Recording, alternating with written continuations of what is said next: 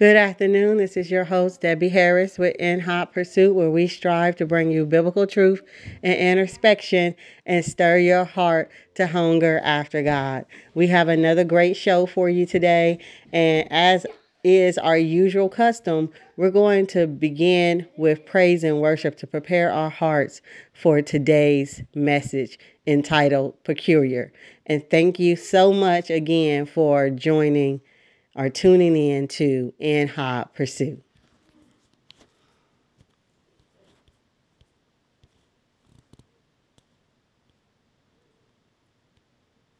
When the day is over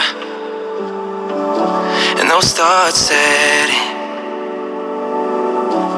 that's when I start to wonder,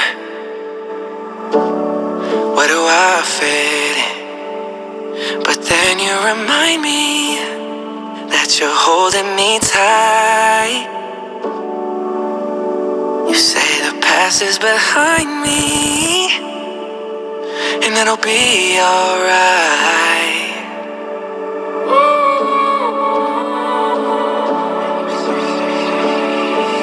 And you say to me, it'll be alright.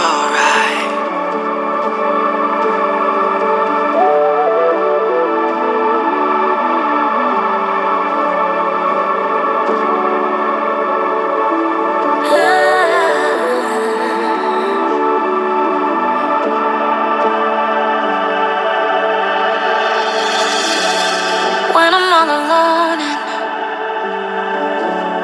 fear is all I see, sitting in the silence with these insecurities, it's then you remind me you're holding me tight, and you love me completely. You're always by my side. And you say to me,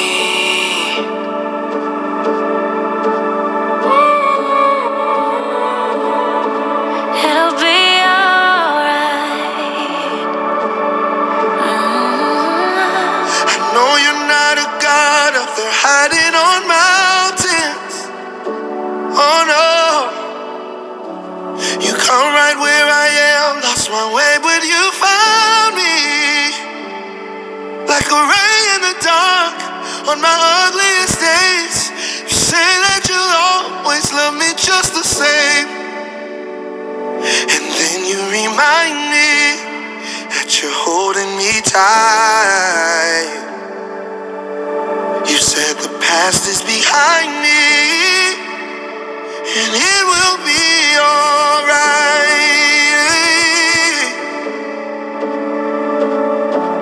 Oh, and you say to me,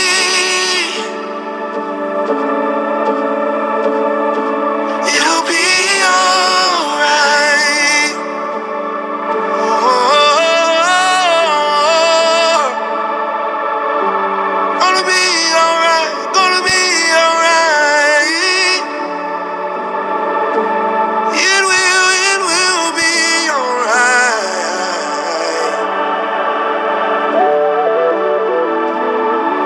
I hear those words over and over. It'll be alright. Go to sleep, my child. It'll be alright. Sleep soundly, my child. It'll be alright. I'm right here, my child. It'll be alright. I won't go anywhere. It'll be alright. You're in the palm of my hand. It'll be alright. My arms are wrapped around you. It'll be alright. While you sleep, I watch over you. It'll be alright. I'll take care of your loved ones. It'll be alright. Your future's in my hands. It'll be alright. Your past is forgiven. It'll be alright. Your future is secure. It'll be alright. I forgive you. It'll be alright. I'm your friend that sits closer than a brother. It'll be alright.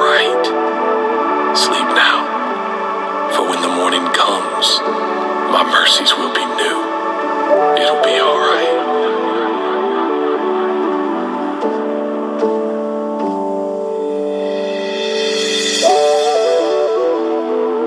Hallelujah.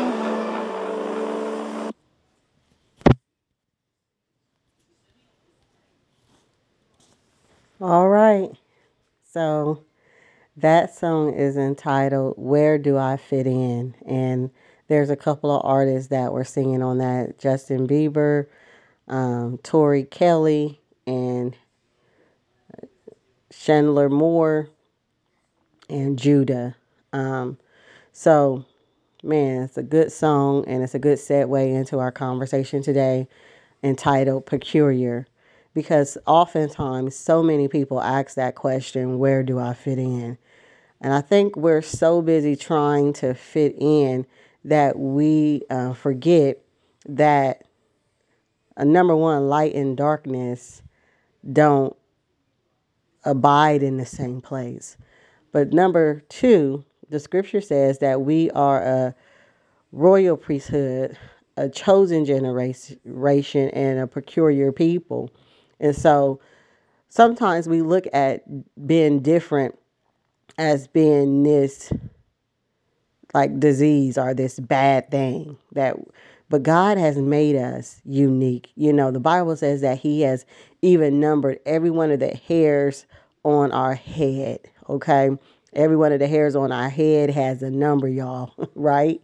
And so I just wanted to remind you that being peculiar it means to be chosen, to be loved by God, to be created and designed and uniquely fashioned by God. And so there is nothing wrong with that. And I think sometimes when we see, when we're trying to live in the world, you know, we're in the world, but the Bible says we're in the world, but we're not of the world. And I think a lot of us struggle with that. A lot of us struggle with living in the world and yet not conforming. And the only way not to conform is to continue to draw closer to God. The Bible says, if you would draw close, if you would draw nigh unto me, I will draw nigh unto you. That was God speaking. He said, if we would draw closer to him, then, you know, everything else will take care of itself. We don't have to conform or compromise who God has called us to be. And after he has transformed our life, after he has changed our heart and changed our mind, I think we're still trying to figure out where we fit. And the matter of fact is that you fit in the body. God called you to be a part of the body. And the body is many members, but we're all essential to the body. And so when we understand who we are and we understand that we've been purchased and brought with a price, we've been his blood is what paved the way for us to have the forgiveness of sin. His blood has paved the way for us to be able to have access, to be able to come to his throne boldly. Peculiar is not a bad thing. It's not a bad word. It is meaning to be set apart. It means to be beloved by God. It means to be chosen by God. It means to be used and for God's purposes in the earth. And so don't ever, ever, ever discount the fact that you don't fit in as something bad or, you know, advantageous, like we have to fit in with the world. No, we need to draw the world into the kingdom. We need to be able to show the world that we are light and salt in the earth. We need to be able to show the world what it's like based on the way they see us conducting ourselves, and they see our character, they see our conversation, they see our conduct. They should want something about us should illuminate, right? And it should stick out, and it should say, man, something is different about her. Something is different about him. And there's nothing wrong with being different. And I think, again, we make it seem like it's so bad to be different or to be unique when we just need to be who God created us to be. With all of our wittiness and our quirkiness, God still loves us, and he fashioned us. And it's in that diversity that he uses us, right? He uses us because we have different stories and we're from different walks of life, we can you know, draw other people. And so there is, to me, a designated type of people that our stories are going to resonate with.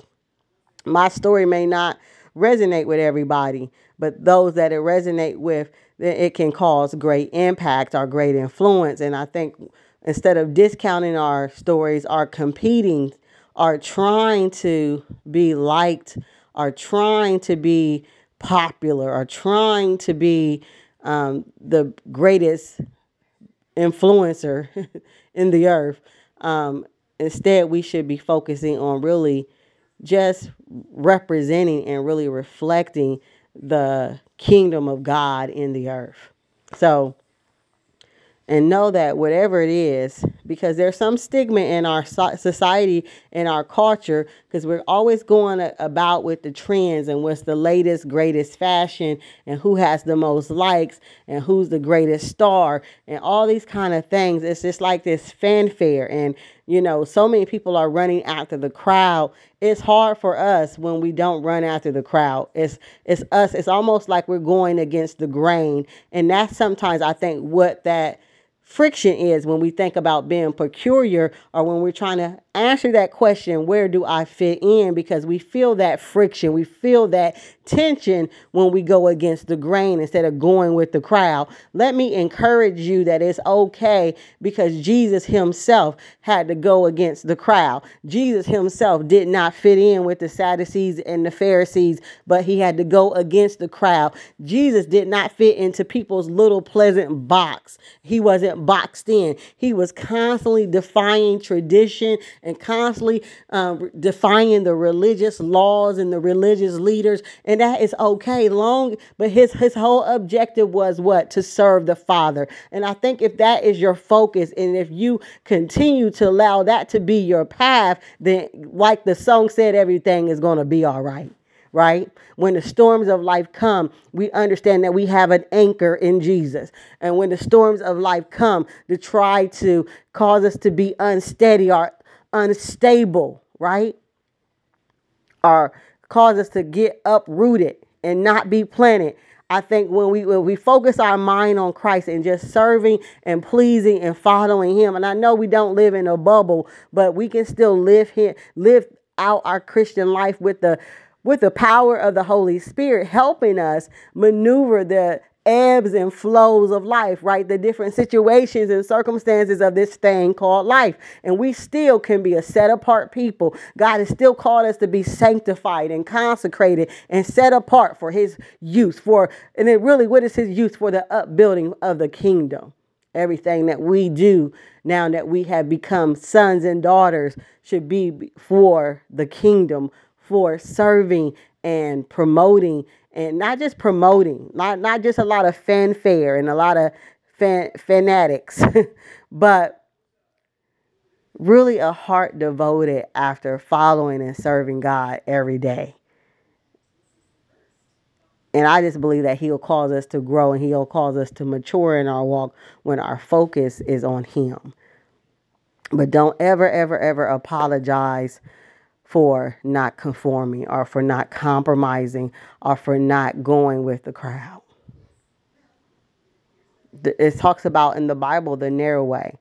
It says many go down this path of destruction. Many, go down this road of damnation. Many are going down that road. And there's a lot of people going down that road. It's the narrow path, right? The narrow path is to seek to serve and to follow Christ every single day and to live a life that pleases him. That's the narrow way, because it's not a lot of fanfare in that way. There's some friction in that way, but you don't have to worry about fitting in. You've already been adopted into the kingdom. You've already, it says that he no longer considers us strangers, but he calls us friends, right? So God has already adopted us and brought us into the family of God. And that's where we fit. When we become a Christian or a follower of Jesus Christ, that's where we fit. And yes, we're a peculiar people, because faith doesn't make sense when people are rattled and walking and living in fear. Faith doesn't make sense when the world is going this way, but our hope remains in Jesus. It doesn't make sense that we shouldn't be losing our mind, but people don't understand it's the peace that we have that surpasses all understanding that is keeping our hearts and our minds through Christ Jesus. And so never apologize. Be unapologetic about following after God. That's what I want you to know today. I want you to be unapologetic about following. The struggle is you're being tempted to go back into the world. Sometimes that's the struggle, and you kind of gotta